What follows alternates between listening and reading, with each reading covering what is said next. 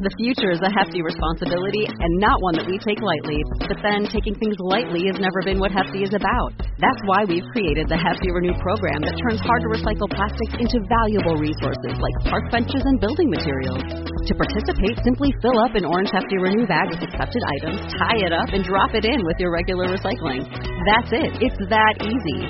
It's time to rethink recycling with Renew. Particular valued resources may vary by geography. More info available at heftyrenew.com.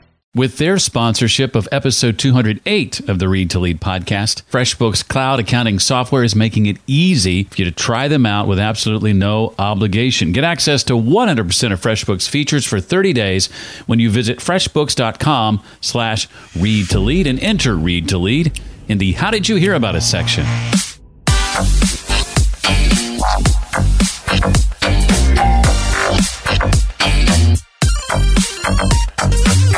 The cure for resentment is actually curiosity. Because when we're curious and we're willing to look for the opportunity in a tough situation, we open ourselves up to the possibilities around us. We lift up our head and we look for more options. Hi, and welcome to the Read to Lead podcast, the podcast dedicated to your personal and professional growth. I'm Jeff Brown, and I believe that if you desire to achieve true success in business and in life, and who doesn't, then intentional and consistent reading is absolutely necessary.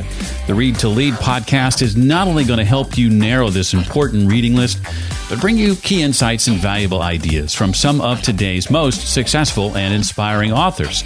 In just a few minutes, you and I are going to sit down with Dorcas Chang Tozun, author of Start, Love, Repeat: How to Stay in Love with Your Entrepreneur in a Crazy Startup World. Now, in your scenario, whether you're playing the role of the entrepreneur or the supportive spouse, you stand to learn a great deal from our guest today. In fact, I'm going to be asking Dorcas to share about the concerns she had at the beginning of her husband's entrepreneurial journey and how she could have better expressed those concerns, how to deal with the occasional feelings of resentment that will undoubtedly crop up. She gets vulnerable, and what to do if you find it difficult to ask others for help, plus a whole lot more. I want to let you know that this week only, in fact, through Sunday, April 1st, Easter Sunday, I'm offering you a chance to join our Read to Lead University Book Club and get the first month for just $1. That's right. Check it out for just $1 and make sure you truly like it before you commit to staying on long term. What is Read to Lead University exactly? Well, it's a book club made up of other Read to Lead listeners just like you. Listeners who want to make sure they're taking what they're learning from the books they choose to read and actually implementing what they learn into their lives and their businesses. We've got a private Facebook group for ongoing discussion, regular emails from me encouraging you in your reading, a 6 to 7 page magazine-style book summary on the book we're reading together delivered mid-month, and a live virtual book chat where you and I come together with other members to talk about that book we've just read, helping one another apply it to our lives. At the core of Read to Lead University is accountability and encouragement. If any of this sounds right up your alley, I encourage you to join us by going to readtoleaduniversity.com. And again, through Sunday, April 1st, 2018, you can try us out for a month for just $1. In fact, I'll give you a heads up. The book we'll be reading together in April is what Adam Grant calls the definitive guide to working smarter. It's a book by Morton T. Hansen called Great at Work: How Top Performers Do Less, Work Better, and Achieve More. Again, to find out more, readtoleaduniversity.com. Well, Dorcas Chang Tozun is an award-winning writer, editor, and speaker. As a columnist for Inc.com, she writes about the intersection of startup life with marriage, family, and well-being, which is what we're going to spend the bulk of our time talking about today. Her work has appeared in the Wall Street Journal, Christianity Today, the Unreasonable Institute blog, and dozens of other publications in the U.S. and Asia. Her husband, Ned Tozun, is co-founder of D-Light. We'll find out more about that, too.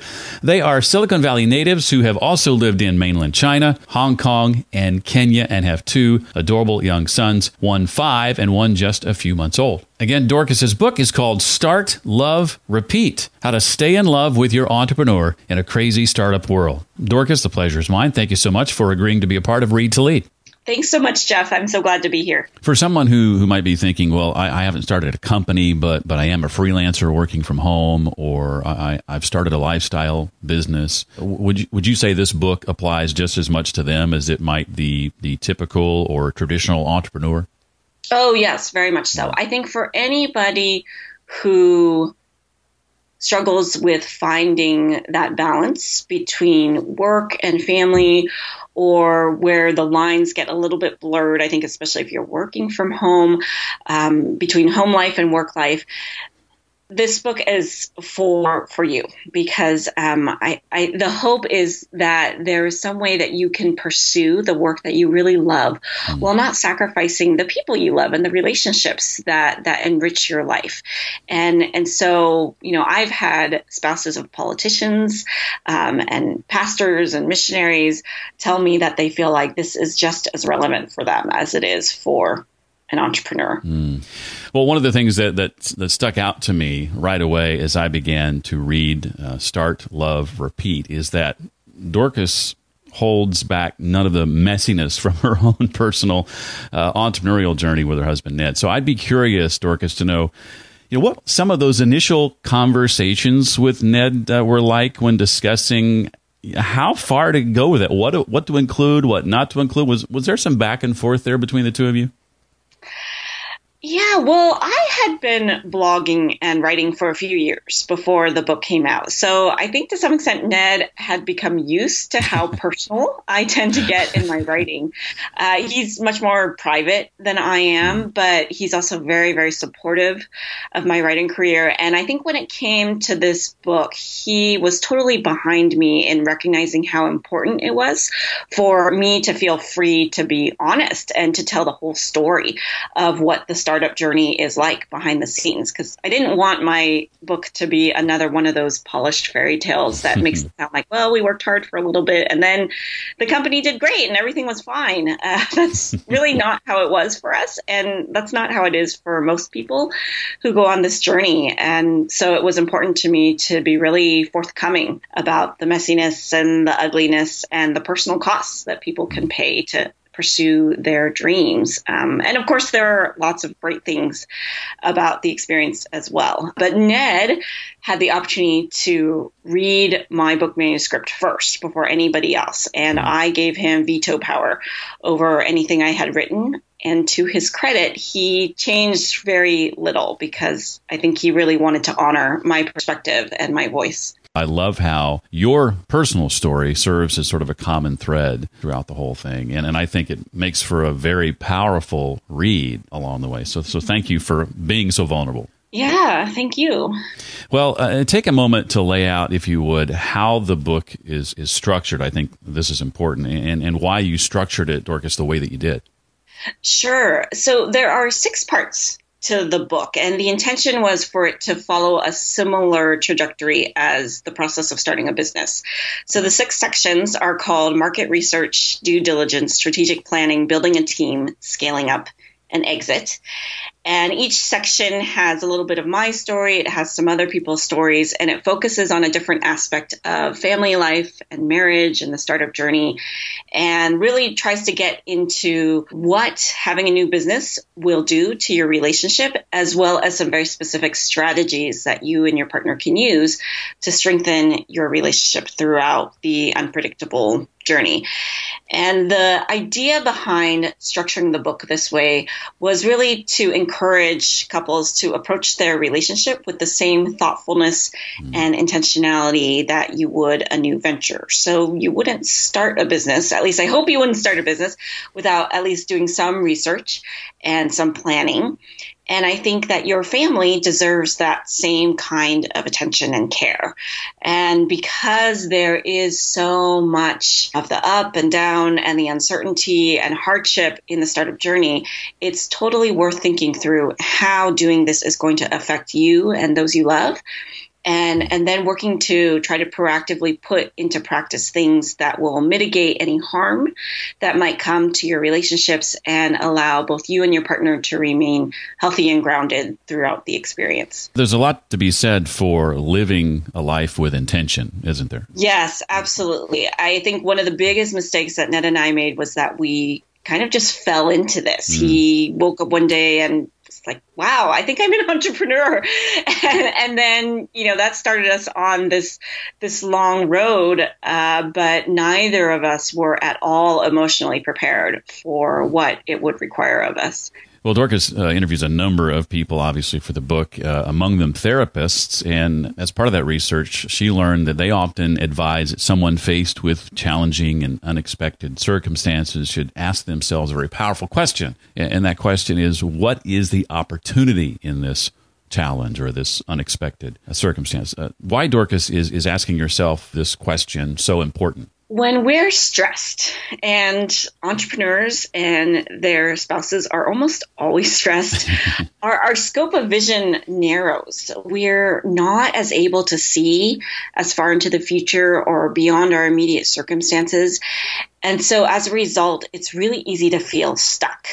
If things aren't going well, if they aren't measuring up to what your expectations or ideals are, whether that be personal or professional, it can be really easy to feel like things won't or can't get better. And when that happens, then it just opens the door to even more difficult things like resentment and despair. And so one of the wisest things that I heard when I was conducting all these interviews was one marriage family therapist who told me that, in his opinion, the cure for resentment is actually curiosity. Because when we're curious and we're willing to look for the opportunity in a tough situation, we open ourselves up to the possibilities around us. We lift up our head and we look for more options. We think about what it is that we're learning and how we're growing. And when we're able to think in that way, it gives us hope and helps us to move forward and to find what positive things may be happening even when life isn't going the way we expected. Because there's always something to be gained from what life throws at us. And you could argue that there is the most to be gained from the hardship that we experience. And so when we are looking for those opportunities, we can have a more positive attitude about what's happening to us as well as what we're able to do. And we can continue to love and respect our partners, even when our relationship is not exactly where we want it to be. I love just the concept of viewing those unexpected circumstances and challenges through the lens of growth and learning. I'm all about that for sure. You had some concerns early on when Ned was attempting to launch D-Light, but you didn't bring some of those out in the open, at least not at first. Why was that? Yeah, I think a big part of that was just simple lack of maturity, because Ned and I met when we were in college, so we were really young. And then when he launched D-Light, we were just in our mid-20s, and we hadn't quite figured out how to have those kinds of really difficult and honest conversations.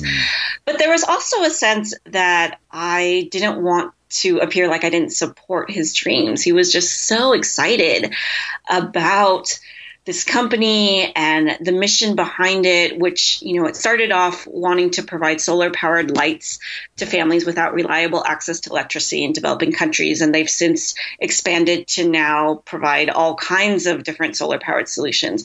And that mission is so noble that I didn't want to stand in the way of it or make it seem like I was questioning it. And so then I kept my mouth shut. But an important lesson that I've learned in the years since is that those two things don't have to be mutually exclusive, that it's possible to have both. I can be supportive of my spouse's entrepreneurial dreams, but I can also ask him to talk me through, how is this going to work? How is this going to impact our family, our marriage, our kids? How are we going to stay connected when he's working and traveling all the time? And so that has been a helpful insight to recognize that it's possible for me to love him and to love what he does and to want him to succeed and to feel able to put everything he needs to put into it. But I can also ask him to prioritize our relationship and our kids. And it doesn't have to be an either or. And I think that the real benefit over that we've seen over time is that Ned's life overall is richer and he can be more effective as a leader when I, as a spouse, am willing to challenge him and ask him tough questions and hold him accountable to things outside of his work life. If you indeed are running your own business and you want to do a better job of having more time for your spouse, that person that's in your corner supporting you, like Dorcas is talking about today, then one way to ensure you've got more time to spare is by considering cloud accounting software FreshBooks. They're our sponsor for this episode. I've been using the service for about 9 years myself, and I wouldn't consider using another solution or going back to doing it the old-fashioned manual way, certainly. I do know this, no longer during tax time do I find myself buried under a mound of paperwork and receipts and spreadsheets. Not anymore. I no longer have to dig out from under that pile, and with FreshBooks, you won't either. By simplifying tasks like invoicing and tracking expenses and getting paid online, FreshBooks drastically reduces the time it takes, not just for me, but for 5 million other people who use their service. If you're not using FreshBooks yet, this message is for you. It is time to try it. FreshBooks offering an unrestricted 30-day free trial, no credit card required, and all you have to do is go to freshbooks.com/read-to-lead and enter read to lead in the How Did You Hear About Us Exactly section. Again, that's freshbooks.com/read-to-lead. There was that therapy question I brought up earlier, and you mentioned that question is good for dealing with resentment that may arise toward your entrepreneurial spouse or them toward you. Share a bit, if you would, some of the resentful feelings you experienced and how you dealt with those throughout the early part of the journey and maybe even still deal with from time to time today. Yeah, Ned and I are still very much in the journey. He is still heading up D-Light and continues to work and travel a lot. And so I would say that our relationship continues to be a work in progress. I think the resentment in the beginning, the first few years of our marriage, it was a lot around just expectations I had of, you think your relationship is going to be a certain way. You think that your partner is going to be available to you in a certain way. I was hoping for a lot of long, drawn out dinners and romantic walks and vacations. And then this company came along and it kind of took over our life and took over my life too in ways that I wasn't expecting. But then we had kids, and actually I would say that the resentment got even worse because it wasn't just about missing Ned when he wasn't around, but his not being available to me meant that I was that much more sleep deprived. I had that much more work to do in terms of juggling my own career and parenting and everything else in life. And so I would say for many years, I did not deal with resentment well at all. And this book actually came out of my own desire to not be there anymore and to find real solutions to that. And so I think asking that question of what is the opportunity in this? What am I learning in this? That's a really helpful place to start. I think another place is to ask for help because none of us can really do this alone. There is so much that is asked of us along the startup journey in terms of what we need to sacrifice, what we need to give up, and what we need to do, all the hard work that goes into it. And so it is absolutely reasonable and wise to understand what are the things that are causing me the most stress and how can that be alleviated? Are there things that I need to do differently? Are there people that I can bring into my life who can share some of that load with me? And it is absolutely important to sit down with your significant other and talk through, hey, this is what I'm having a really hard time with, and what can we do together? So another psychologist I spoke with, he had this great recommendation of invite your spouse to be part of the solution, to ask them, what can we do? What can we figure out together to make this better for both of us? And then to put those changes into action and check in with each other every month or two to see if things are getting better. You need your own support team. But what if your expectations, Dorcas, or your background, let's say, get in the way of asking for help? The reality is that your spouse, if he or she is an entrepreneur, they're just simply not going to be as available to provide the kind of support that a spouse with a more typical schedule may be able to provide. And so this kind of help could come in the form of asking family or friends or community members to step in, or it could involve hiring professionals to help if that's what your family is able to do. But I understand that asking for help can be hard. I think especially in our culture, we see asking for help as a sign of weakness. And so we're reluctant to do it, both personally and professionally. And this is certainly something that I really struggled with. I felt like it was very important for me to be able to take care of myself. I was used to being a high functioning and competent person. But after our first son was born, I reached the end of my rope and I recognized that I needed help. And so sometimes we have to get to that place of desperation before we recognize that we can't do it on our own. But once you open yourself up and you're willing to take the risk, even just once, to ask for help with something, it could be something small, like asking someone to watch your kids for an hour, or asking for help with an errand, calling up a friend if you just need someone to talk to. And when you begin doing that and taking those small risks and reaching out to people, there's a wonderful thing that happens. You find that the people around you are actually much more willing and wanting to help than maybe you recognized. And it actually opens you up to building these strong and lasting friendships with people. That I think when we show our vulnerability and we show our need, it helps people to really see us for who we are. And it gives them a role in our lives and a way to connect with us in a meaningful way. And so if it's something that's hard for you, I totally get it. But I think if you're willing to just try it, the chances are that you're going to experience something really positive out of that. And it's going to make your life so much richer and better, and you will feel much more well supported along this crazy journey that many of us are on.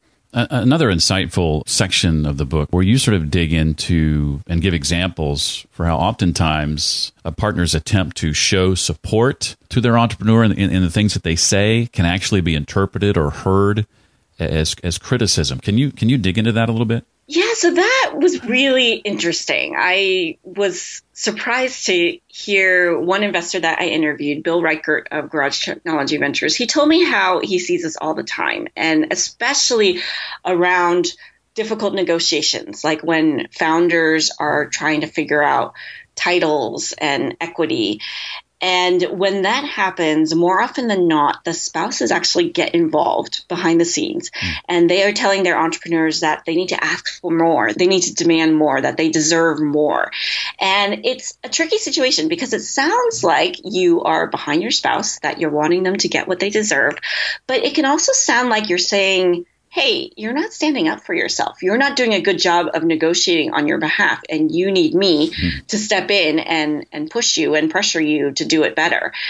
And so I think it's just a really tricky balance. But one of the essential things, I think, is for spouses to recognize how important it is that they are regularly affirming one another, and that they're affirming their unconditional love and respect for one another. I think entrepreneurs so often have to deal with rejection. They so often have to deal with just really difficult situations, or people doubting them, doubting their ideas. And so as a significant other, I think one of the most critical things that you can do is to be very clear in saying that I love you for you. I love you for who you are, not what you do, not what you accomplish, not for how successful this business is or not. I will still love you no matter what happens. And I think if you as the spouse can be really clear about that, and your partner can then feel secure in the relationship, then it creates a much better environment for you to be able to give them feedback and input. And it'll be easier for them to hear it and to recognize that when you are speaking up in that way, you're coming from a place of really wanting what is best for them. And I think that just makes for more productive conversations all around. Well, for someone like me, who has been working for himself for almost 5 years, I can tell you that just the idea of that used to scare me to death. Not knowing what life would look like sometimes from month to month or year to year, and I know you've struggled with that in the past. How do you and Ned, Dorcas, go about setting goals and deadlines as a couple through all that uncertainty? For us, our goals are very much aligned with our priorities. So we think about, okay, where are we at? And priorities change year by year. And so at this moment in time, what is most important to us? And for a while before we had kids, it was all about doing work that was really meaningful to us and that we were really passionate about. And then I burned out really badly and our marriage took some hits. And so then we began focusing more on self-care and our relationship. And now a lot of it is about kids, ensuring that we're good parents, that we are taking into account their well-being and their development and growth, as well as the health of our own relationship. And so based on what those priorities are, we talk about where it is that we want to be in 3 months or 6 months or a year and how it is that we're going to get there. And for us, it's not so much the what as the when that is far more difficult. Oftentimes, Ned and I have been on the same page in terms of what's most important to us, which has been great. But our timelines are really different. I usually am more impatient about wanting us to focus on personal and family matters.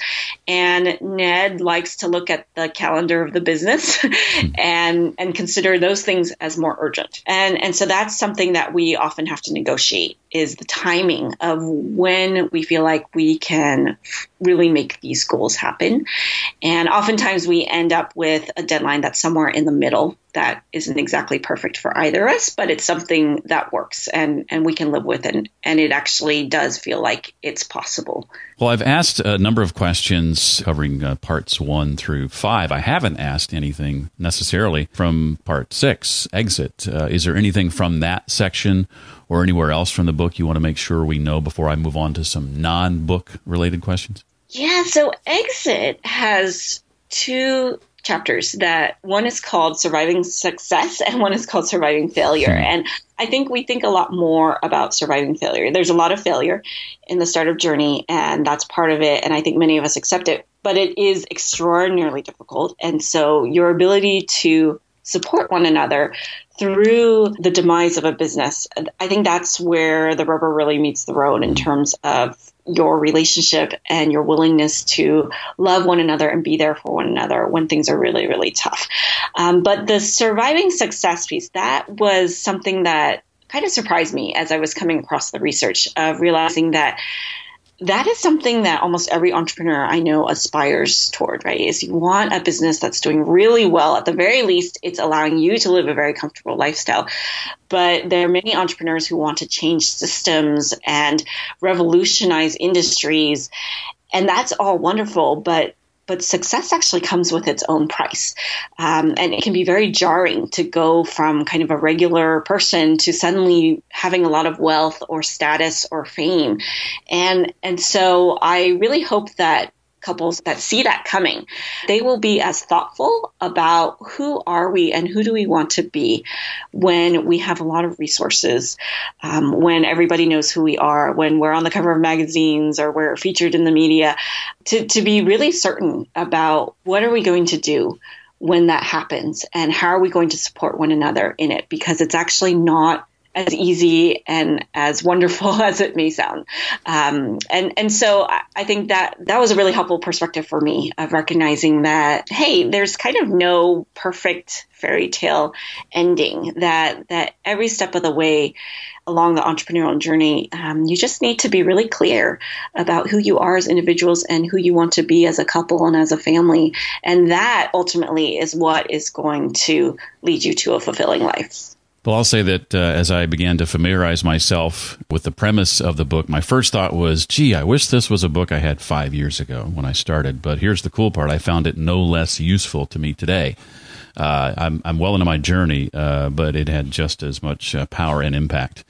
I want you to think about, if you would, the books you've read over the years. They are many, I'm sure. What would you say, Dorcas, are the 2 or 3 titles that might immediately come to your mind as having had the biggest impact on you, and if you can, share why or how they impacted you as they did?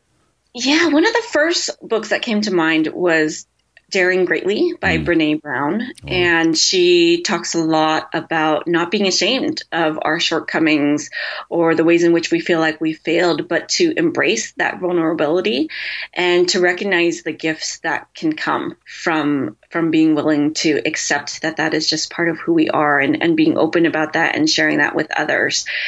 And then another book is by Donald Miller, and it's called 1,000 Miles in a Million Years. And I really liked this book, I think especially as a writer, because it's all about thinking about your own life as a story. And what would it look like for you to live a really good story? And so he kind of breaks down the different elements of story, in terms of there's hardship and there's obstacles, and the hero is on a journey and their character changes and develops and they grow along the way.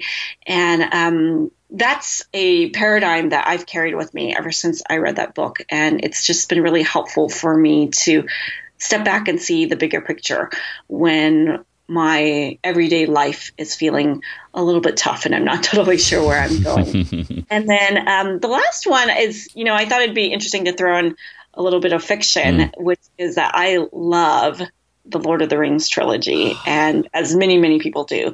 And I feel like that story is just so powerful in showing us what courage looks like and what it is to make bold decisions and to do things for the greater good, even when you are scared half to death. And of course, it also talks about the importance of friendship and community along the way. And so I've thought about, those characters and their journey a lot in my own story, and remembering how, little people can still do really extraordinary things if they're willing to take those risks. I'm just only recently getting on the Brené Brown train. We're not related, in case anybody's wondering. And I've got 2 or 3 of her books on my Kindle that I'm just now diving into. So I love that you mentioned one of her books. Donald Miller, back when before this podcast started, I did a blog where I reviewed books, and A Million Miles in 1,000 Years was one of those books that I reviewed back in, it was 2009, 2010, I think. And have since had Donald on the show to talk about his Story Brand book, his more recent book. And Lord of the Rings is probably my all-time favorite piece of fiction ever. Mm-hmm. So I'm you and I are cut from the same cloth there, I think, when it comes to books.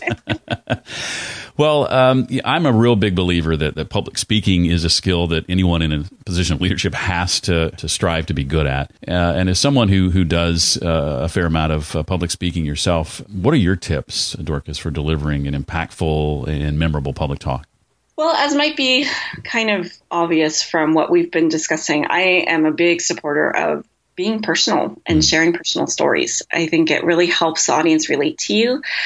But it's also what tends to be most memorable. Yeah. So statistics are great, catchy one-liners are fine, but ultimately when people walk away from a presentation or a talk, I think they remember most how you made them feel. And so if you're able to connect with them on a heart level, if you're able to share something that really gets to them beyond an intellectual level, then I think all of the rest of what you have to say will stick with them that much more. And I think coming across as a real person with doubts and questions and uncertainties and failures, that just makes you that much more of an effective and powerful advocate for whatever it is that you are wanting to share with people. What's around the corner? What's next for you that you and your team are working on that you're excited about?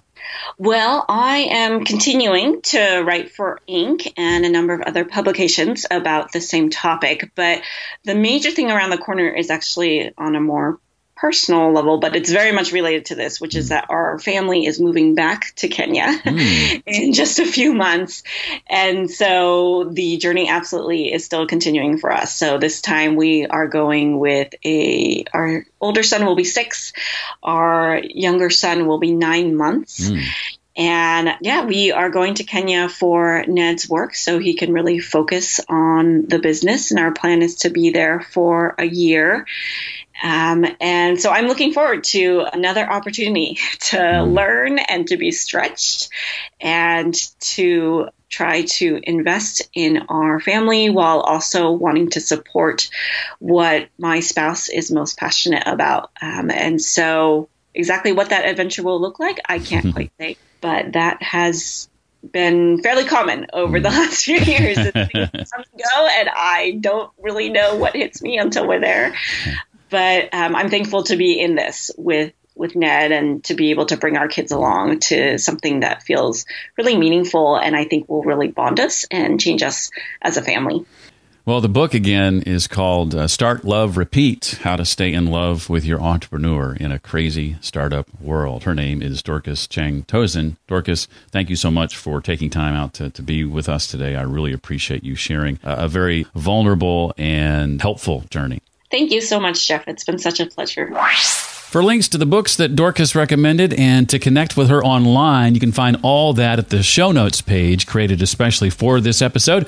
That's at readtoleadpodcast.com/208 for episode 208. Consider checking out my private book club, readtoleaduniversity.com, through this Sunday, Easter Sunday, April 1st. Your chance to try it out for a month for just $1. There's also that free 30-day trial from our friends at cloud accounting software, FreshBooks. And I think now is as good a time as any to try out FreshBooks, not just because of their free 30-day trial, but if you haven't done your taxes yet, trust me, you'll thank me later. To find out more about that free trial, freshbooks.com/readtolead. And finally, I want to say thanks to Shelley Blitz from Australia, who gives the podcast 5 stars in iTunes, calling it the best guide to what to read, and says, among other things, that she's found the podcast a great tool in her toolbox on her leadership journey. Thank you, Shelley. Appreciate that very much. Well, that does it for this week. I look forward to seeing you next time. Until then, remember, leaders read and readers lead.